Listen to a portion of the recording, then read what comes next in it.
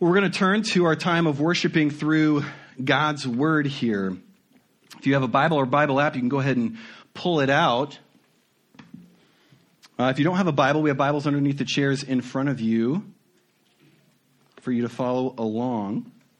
We're in the book of Jonah, and we're walking through a sermon series here, walking through Jonah and seeing God's relentless grace. What does that mean? That God is actively, constantly in pursuit of you with his love. But sometimes that feels a little prickly. Sometimes it comes off where it's through confrontation. It's through correction. It's through hard things that rattle our cage, that rattle our world, that rock our boats in order to get our attention, in order for him to wake us up that we can see, hear, and respond to his love. He's constantly in pursuit and using every which way to get a hold of you, to get a hold of me, that we might know him and be set free. And today we're going to be talking about that particularly in responding to God's correction and confrontation for sin in our lives. That when God corrects us and confronts us, it's to turn us towards his grace. If God wounds us, if you will, it's to heal us. It's to heal you. We're in Jonah chapter 3. If you have not turned there, go ahead and do so. Jonah 3, we're going to read through the entire chapter here. The word of the Lord came to Jonah a second time. Get up, go to the great city of Nineveh, and preach the message that I tell you. Jonah got up and went to Nineveh according to the Lord's command. Now Nineveh was an extremely great city, a 3-day walk. Jonah set out on the first day on his walk in the city and proclaimed, in 40 days Nineveh will be demolished. Then the people of Nineveh believed God. They proclaimed a fast and dressed in sackcloth, from the greatest of them to the least. When the word reached the king of Nineveh, he got up from his throne, took off his royal robe, covered himself with sackcloth, and sat in ashes. Then he issued a decree to Nineveh. By order of the king and his nobles, no person or animal, herd or flock is to taste anything at all. They must not eat or drink water. Furthermore, both people and animals must be covered with sackcloth, and everyone must call out earnestly to God. Each must turn from his evil ways and from his wrongdoing. Who knows? God may turn and relent. He may turn from his burning anger so that we will not perish. God saw their actions, that they had turned from their evil ways. So God relented from the disaster he had threatened them with, and he did not do it. Let's pray. Holy Spirit, we come to you now and ask for your help to hear and respond. Lord, as we read about your judgment, your message through the prophet Jonah to Nineveh, this violent people, this pagan people, filled with all kinds of self-indulgence and wickedness, Lord God, your correction to them, it also speaks to us. You are a holy God, and you judge all sin. And the word of correction and confrontation comes to us this morning. Lord, help us to hear and respond, to see your kindness in this, Lord God, your grace, that you are a good Father, and Lord, that you have something better for us, Lord Jesus, in yourself. Help us to see, God, where the enemy has us in bondage, Lord God, and our ears are plugged, our hearts are calloused. Lord, open us up this morning to hear you, to experience you, to encounter you, and be set free, God. Holy Spirit, I need you to fill me and come upon me. Lord, as my anxiety is particularly high this morning, and I feel that brokenness, especially, Lord Jesus, would you speak, Lord? Change me, your servant. In your name we pray. Amen. As we come to this portion in the book of Jonah and in the historical account of Jonah going to this nation of Assyria and to the Ninevites in particular, we come finally to the message, the confrontation of God through Jonah. And for those of you who've been following along here, this story is a unique story. God gives this message of judgment to Jonah, his servant, and Jonah doesn't want to take it to the Ninevites. The Ninevites are this murderous people, this horribly gore-mongering kind of people who have been threatening and terrorizing all the nations around Israel, including Israel itself. And Jonah knows that God's message of judgment isn't just a judgment, but it's an opportunity for grace. And so Jonah goes the opposite direction. Jonah runs away from God, and God in his grace rocks his boat, rattles his world, and brings him back to himself. Jonah here is now obediently taking God's message to the people of Nineveh. We talked about last week the significance that God is moving and calling all of us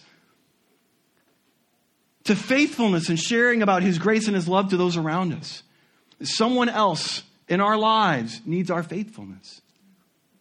Every human, every person is an iceberg, and there's more going on in their world. Someone needs our faithfulness.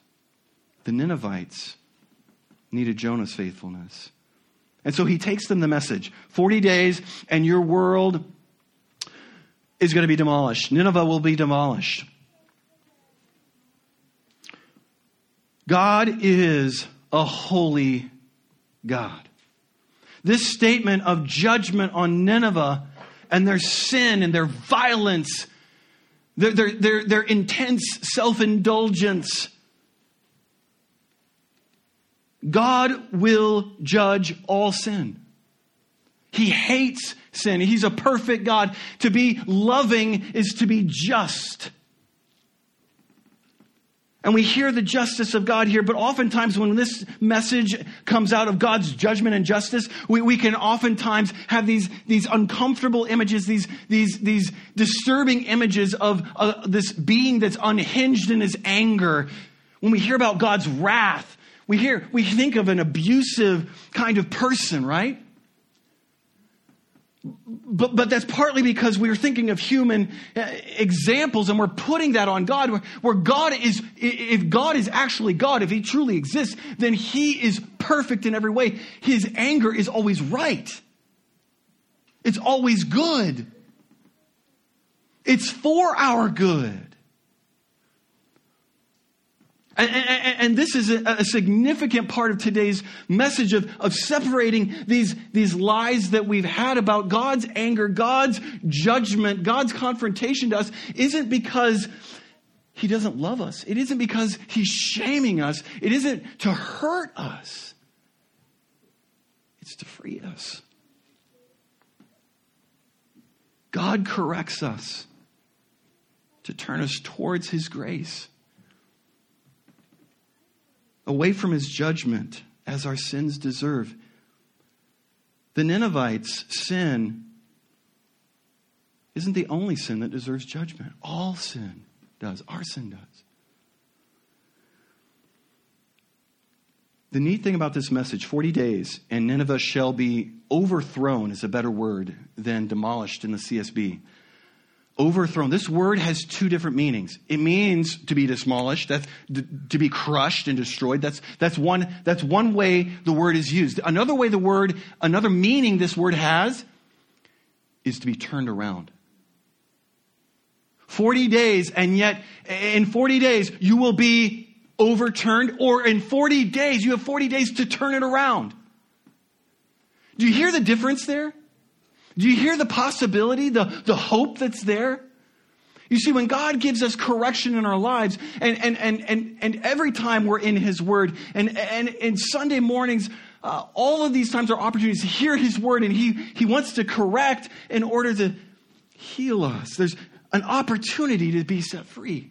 God's not just looking to Nineveh to look to just pound them in just vindictiveness. You've been naughty. I'm going to hurt you. That's not what's going on here. God wants us, though, to take our sin seriously. God told Cain early in the Bible, in the beginning of humanity, God told Cain, as he had jealousy in his heart towards his brother, sin is crouching at your door looking to devour you. In 2 Timothy 2:22, Paul tells young adults, flee the evil desires of youth. Pursue righteousness, faith, love, and peace, along with those who call to the Lord out of a pure heart. The word is flee. It isn't like tiptoe away from, it might be bad. No, flee. Run! Run! Think of some imagery of when you go to some of the zoos and you see all these cute little animals, right? Like you see cute grizzly bear cubs and things like that. And there's the signs, or even if you've been to Yellowstone, we've been to Yellowstone, and the bears aren't in cages there, just so you know. Like you're in their territory, hence your food. And there's signs that say, don't feed the bears. That's there for a reason. Because you give them the appetizer and you're the main course. All right? They're cute and cuddly and everything, but they're beasts. They're carnivores. They'll have you. Don't feed. Our sin is similar. It can seem like in the moment it feels good. It gives us things that we've wanted. It's like these cute, cuddly bears. It's not that big of a deal. It's not that bad, right? We use those same excuses with sin in our lives. Selfishness.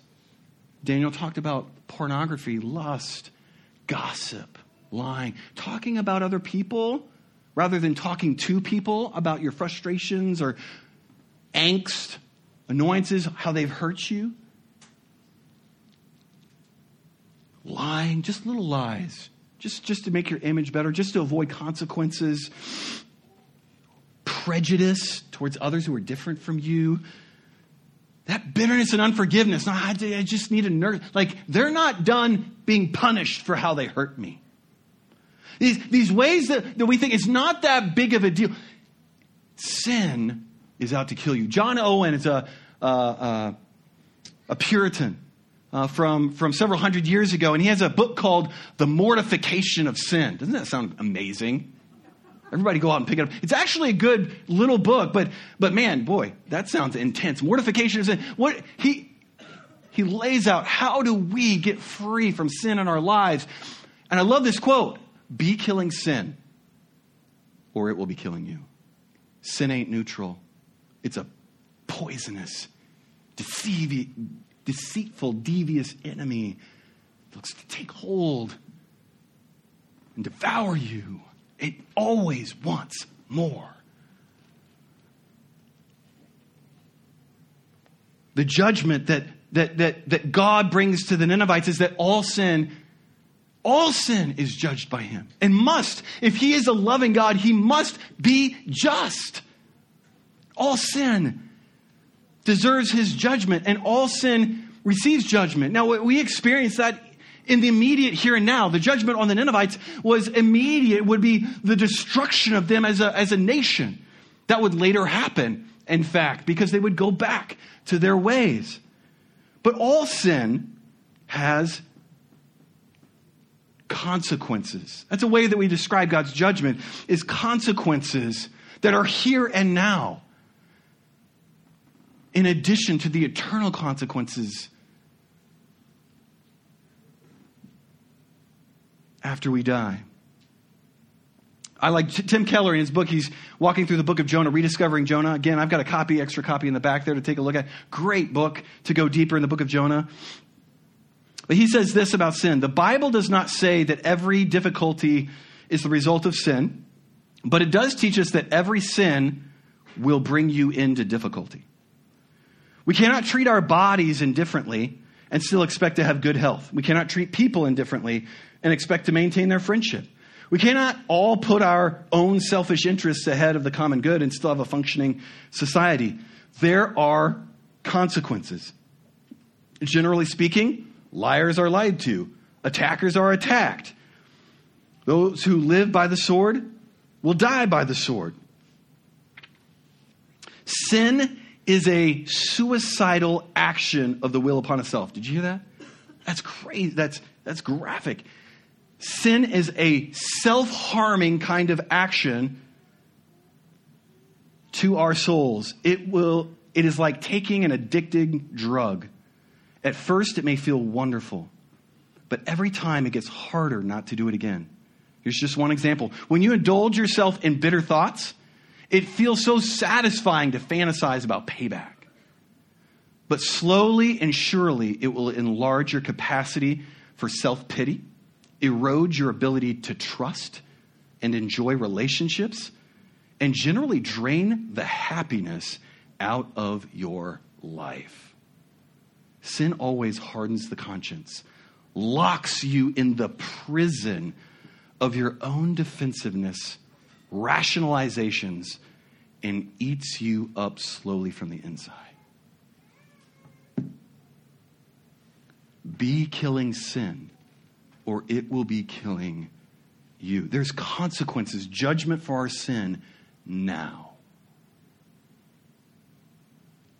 But that judgment, these consequences, are to remind us and reveal these ways, these things that we want to indulge in. They seem good, but they're not. They're unhelpful, unhealthy, sick to our soul. And ultimately, friends, when we live in sin, when we live in this rebellion, when this sense of, I want to be God, I want freedom, there's the ultimate judgment that we all pay. We will get what we want. God, that's the wrath of God. You want sin? He's going to give it to us. He's going to allow us to give into it. He's going to allow us to live into it and have the consequences of our choices. If we want to be separate from God now, we will be for eternity. That's his judgment. Because he's holy. He's going to let us have our way. Not because he's trying to harm us, but he must be just. But that's not what he wants. There's questions about why isn't Jesus returned? He came once. He said he's coming back. Why hasn't he come? Why hasn't he come back yet? And Peter explains God's patience. He's delaying his coming because he wants all to be saved. God's patience means our salvation. He's trying to delay to as many would come and respond to him in his grace.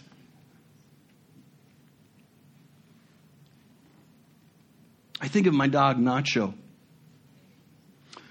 When it comes to our sin, isn't he such a cutie?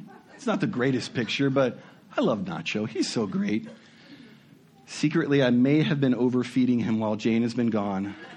Public confession. I like my dog's large. Anyways, that's totally off the point. I don't know where that came from. Nacho's cute. Love him. He's such a great doggy. But when he's in a place where he's caught up and bound up, I kind of shared this a couple months ago.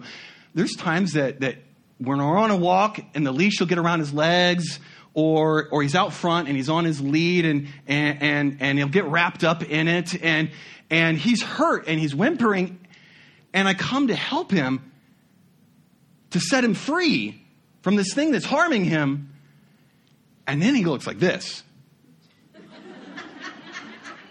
And he treats me as if I'm the enemy.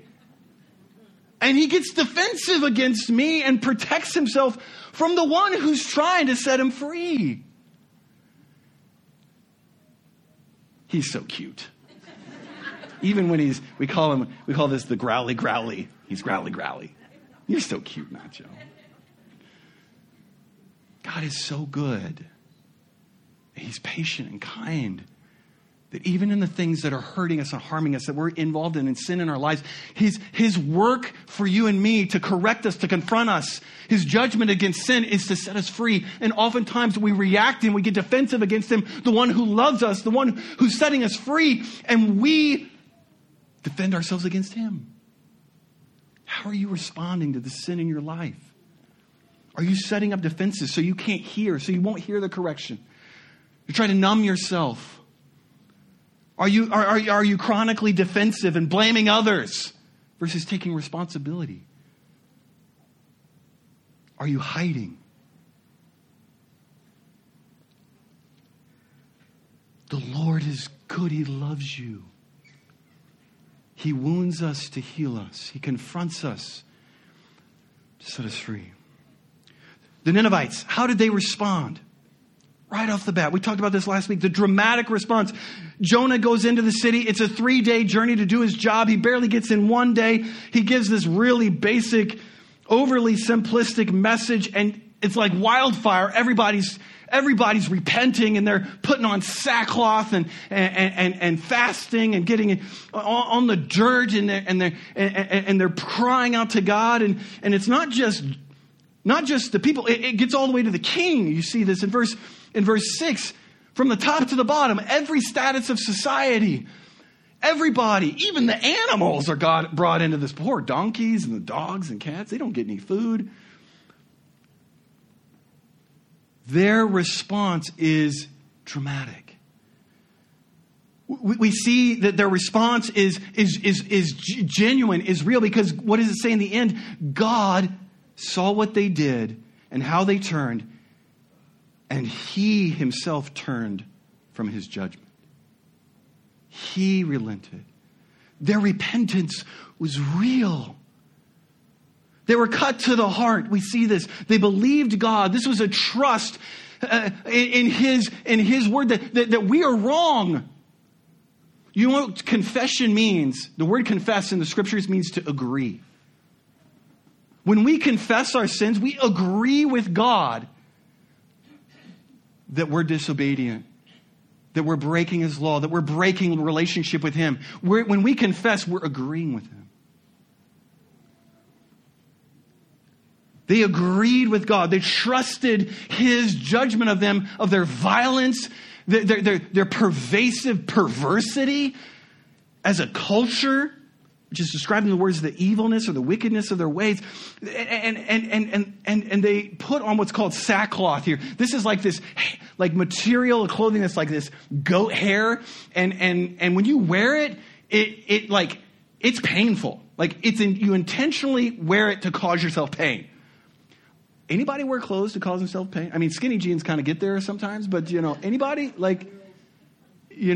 high heels, there you go. I don't wear them regularly, but yeah, I can imagine. They intentionally put this kind of garment on as a dramatic identification that this is wrong, Lord. We want to feel in our body what we're feeling in our soul. This sin is wrong.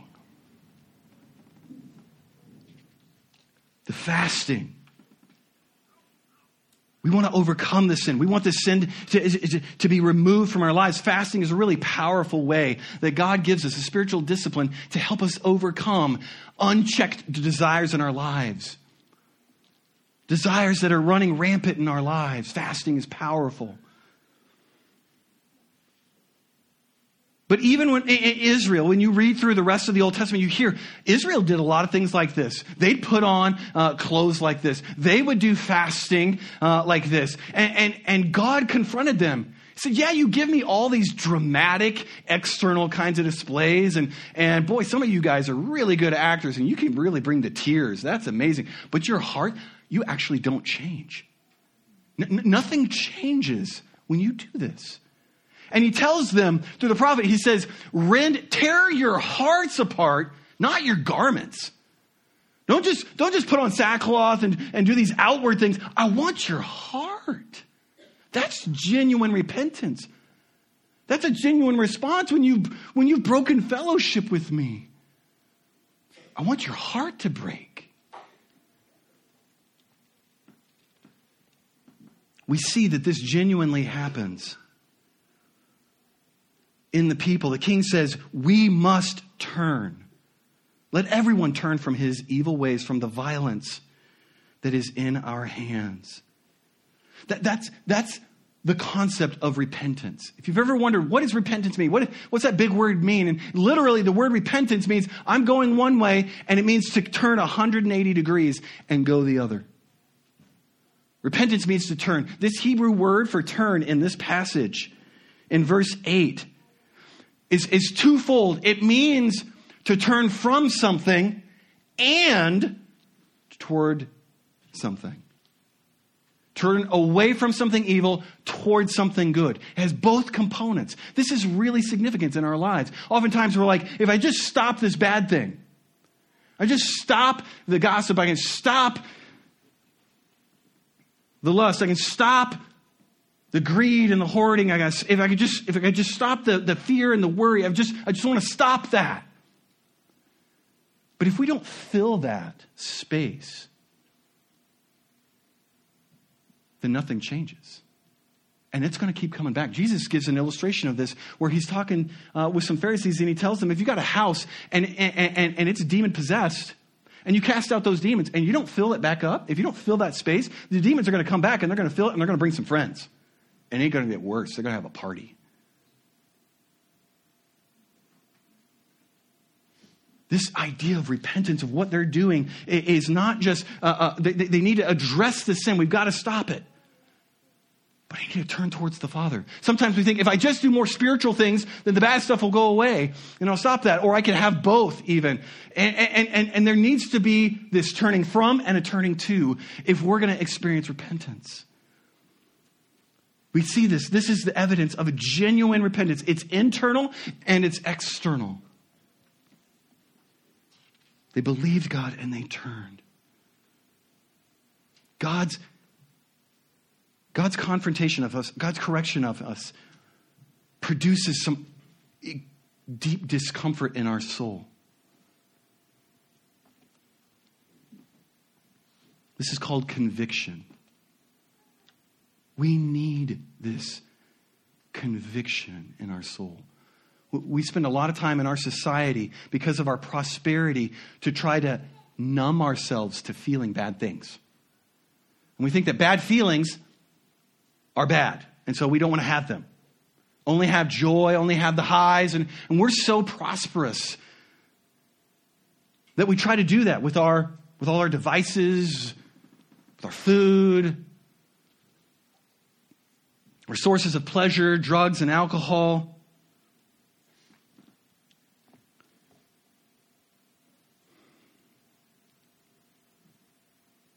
God's conviction in our souls is necessary. We won't change if we don't receive and allow him to wound our soul, to convict us of our sin. Paul says this as he's talking with the Corinthian church, and they were messed up people. They were jacked up. I mean, we can go into, it's messed up. If you want to read like a soap opera, read the book of 1 Corinthians. They're a hot mess. He says in 2 Corinthians, because it's dropping fire in 1 Corinthians, confronting them to get them to turn. And 2 Corinthians is a letter in response to that confrontation. And he says, for godly grief produces a repentance that leads us to salvation without regret. But worldly grief produces death. Consider how much diligence this very thing, this grieving as God wills, has produced in you. What a desire to clear yourselves. What indignation. Speaking about indignation towards that sin. What fear. What deep longing. What zeal. What justice. In every way you showed yourselves to be pure in this matter. Godly grief produces repentance. It brings about change in our lives that leads to salvation without regret. But worldly grief, I call this satanic shame, produces death. This is something, friends, that may kind of just feel like this is just weird. Like, do we pray for the conviction of the Lord in your life? Pray for godly grief. Because where there's godly grief, it will lead to change, to growth, to freedom. Pray for it.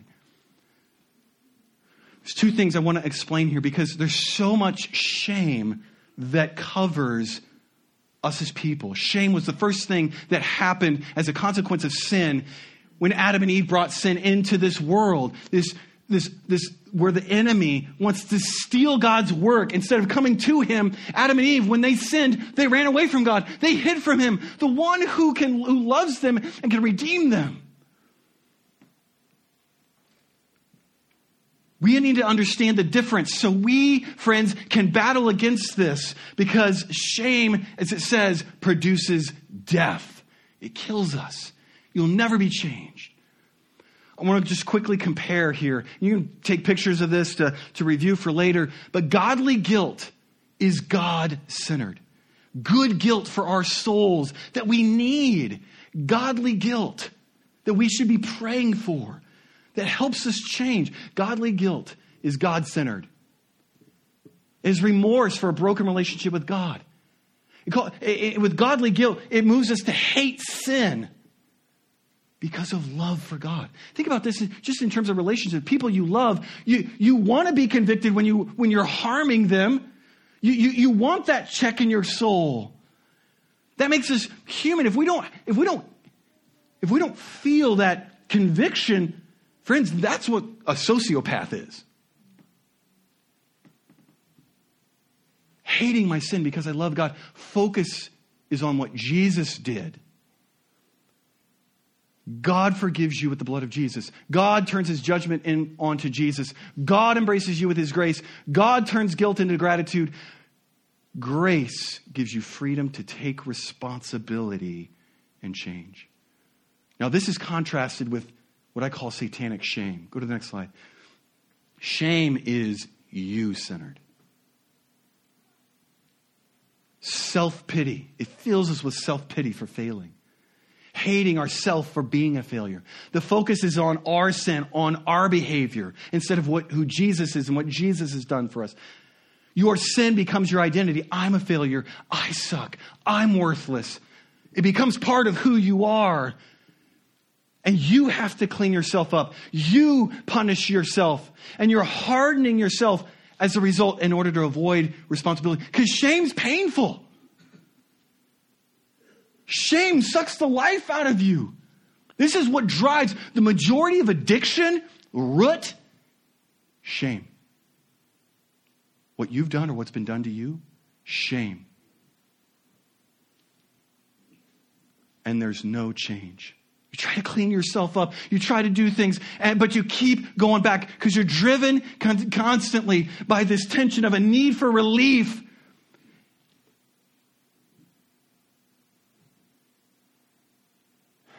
And your worthlessness, your brokenness. So you deny. You try to hide it. You don't talk with others. You don't come out of darkness into light. You're not in accountability. You're depressed, and that anger turns inward, and it turns to self-hate, and then you're defensive. You got to blame others to avoid taking responsibility because it's too painful. I'm not going to ask us to raise hands who struggles with this, because we all do. Jesus wants to set you free, friends. We'll go back to the previous slide just briefly. Godly guilt is God-centered. God wants to work this in you. He wants us. Look to Jesus. Look to my son. I paid it for you. I'm going to clean you up. I'm going to set you free. I embrace you. I love you. Come to me. He wounds us to heal us. He confronts us to set us free, friends. I'm just going to put this slide up here for a brief moment here. The R's of repentance. You can take a picture of this, come back to it yourself. But the R's of repentance include remorse, that brokenness in our soul, the sorrow, the grief in our hearts, renouncing. Lord, I don't want this in my life. I don't want it to have authority in my life anymore. I want, Lord Jesus, to be free, Lord, from the gossip, from the bitterness, from the lust, from the anxiety. Lord, I want to be free from these things. I want you. I want you. And I receive his grace. Receive his kindness and his love for you. And then we take responsibility. What's that next? What's that action step? What does it look like to love him, to obey him. As the king said, let everyone turn from his violence and evil ways. There's action. What is that action step to take? But then there may be restoration and reconciliation. You need to go and apologize. You need to ask forgiveness for someone. I've been harboring bitterness against you. I know I was hurtful to you with my gossip or with my anger that was unchecked. I need to confess to somebody else, or I need to make restoration. I struggled with stealing growing up. And it was a pervasive problem in my young teen years. And when the Lord saved me and brought me to himself, one of the ways of restoration was paying those people back. Was paying back for what I had taken and was stolen as part of my repentance. Not because I had to, because I wanted to. Out of honor for the Lord, is there restoration, things that are to be done to make things right. These are the R's of repentance. As I mentioned, repentance is turning around. The other night, Jake Walker and I went to a concert. It was Mercy Me, Toby Mac, and what was the other one? Zach Williams. Can't forget Zach Williams. He's amazing. By the way, if you don't know Zach Williams, listen to his stuff. Absolutely amazing. And Toby Mac is 60-year-old and dancing on a stage. Hallelujah. Praise the Lord. I hope life goals right there.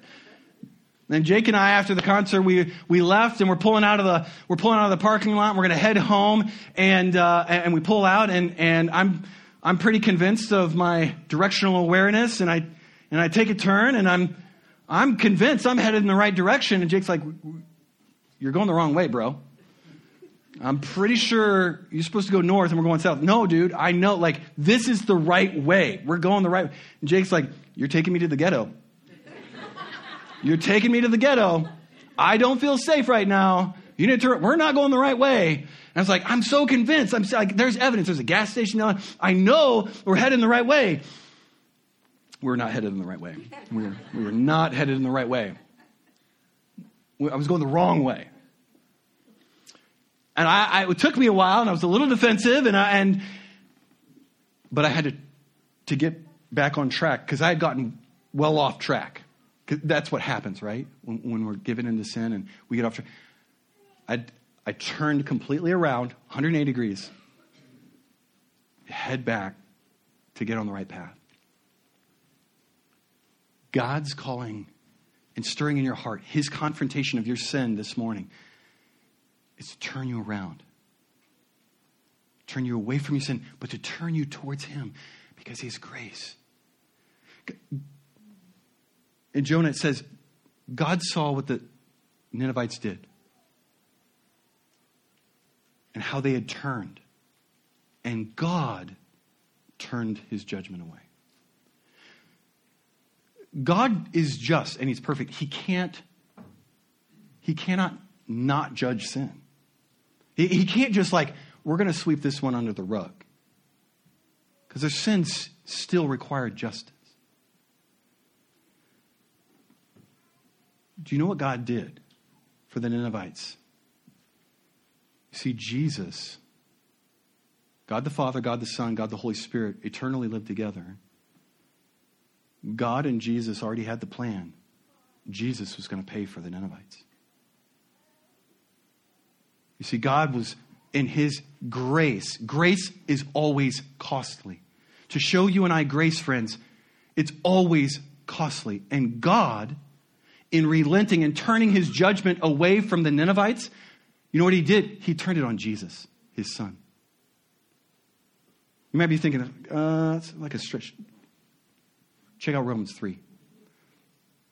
God turned from his judgment. For all have sinned and fall short of the glory of God, and are justified freely by his grace through the redemption that came by Christ Jesus. God presented him as a sacrifice of atonement through faith in his blood. He did this to demonstrate his justice because in his forbearance, he had left the sins committed beforehand unpunished. This is the Ninevites. Their sins. You see, God was always anticipating, looking to Jesus, anticipating to pay the price, to show grace at the cost of Jesus. But he didn't just do that from the past looking forward for the Ninevites. Friends, when Jesus was on the cross, he knew you. He already knew your name. He already had you in his mind and knows the sin that you've already done, and he knows the sin that you're going to do that you don't even have aware of, and he paid for you in advance. Just like Nineveh, the grace of God that Jesus has for us is at his expense. And God saying, come to me. I'm correcting you in order to come. I embrace you. I want you to know my love. I want you to be set free. It's at the cost of Jesus that he's able to do this. He wants you to receive that costly grace this morning. As we come, we're going to express that and experience that this morning through communion. We're as a step of repentance, we're going to remind ourselves and receive from God the costly work of Jesus in our place. Jesus' blood was shed. His body was broken in your place so you and I can turn toward God and receive his grace. God is correcting, confronting. He's drawing things in your life to the surface because he wants to set you free. And you can step out of the shame, friends. You don't have to hide anymore. And I'm going to say this word. There's some of you in this room here that you're kind of on the precipice of some decisions, or you're stuck in some decisions that you're about to make, that the Lord wants to say, I have something better for you. You need to stop. He's wanting to catch you right now. I see you. I'm here for you. I can help you. I have something better. I can set you free. Come. I love you. As we come to the table here, Jesus' body broken for you, Jesus' blood shed for you is such a beautiful celebration. God is good, amen? His grace is so good, amen? Repentance is turning from our sin and turning towards God's grace. As we come to the communion table here, this is open to anyone who is part of the family of Jesus. Come to the table. These elements don't change in any way. This is symbolic, but it's powerful in the action that we're doing of receiving his grace, of receiving the cost of our sin. And he wants to set you free. We're going to have this passed out. For those of you who are veterans here at Grace, we oftentimes have you come forward. We're going to have you stay seated to reflect and meditate. And I want you to meditate and ask the Spirit, Lord Jesus, convict me. Lord Jesus, show me where there are things in my life that you want to set me free from. Let him do that work. Let that grief come. Let that conviction come. Let that remorse come to begin the steps and come to him to receive his grace. Before we get started in this, I have a prayer that I want to invite us to pray. And I'm going to read through this prayer first, and then I'm going to have us pray this together, okay? It's a little bit longer, but Lord, I confess my desperate need for you. You have promised that if we will confess our sin, you will forgive us and make us clean again. Lord, I truly need your forgiveness. Repentance is on my heart and lips. I want to turn around and head another direction, but I need your help. Lord, root out the darkness and light up and light up my life with your holy presence. Help me understand what went wrong. Show me how my destructive patterns first began. What did I allow to become more important than loving and honoring you? Why did I seek satisfaction in others or other things than you? Lord, restore new boundaries around my life. I can't flirt with sin and not be hurt. In restoring me, teach me how to say no again to things which could harm myself or my testimony. If my actions have wounded others, show me where and to whom I need to ask forgiveness or how to make amends. Help me to surround myself with positive encouragers who will hold me accountable and who will speak truth in love. One more. I understand that my repentance won't eliminate the consequence of my sin. No consequence could ever be as painful as knowing how my sin hurt you or how you suffered for me out of love. Your crucifying death gave me eternal life with you. And one more. I know that you don't hold my sins to our account. That you remember them no more, and that you place them as far as the east is from the west. This both humbles me and fills me with amazement and gratitude. Lord, I receive your grace to replace my regrets and your hope for change. Thank you, Jesus, for your sweet forgiveness and promised restoration. I know that's long, but I believe this is important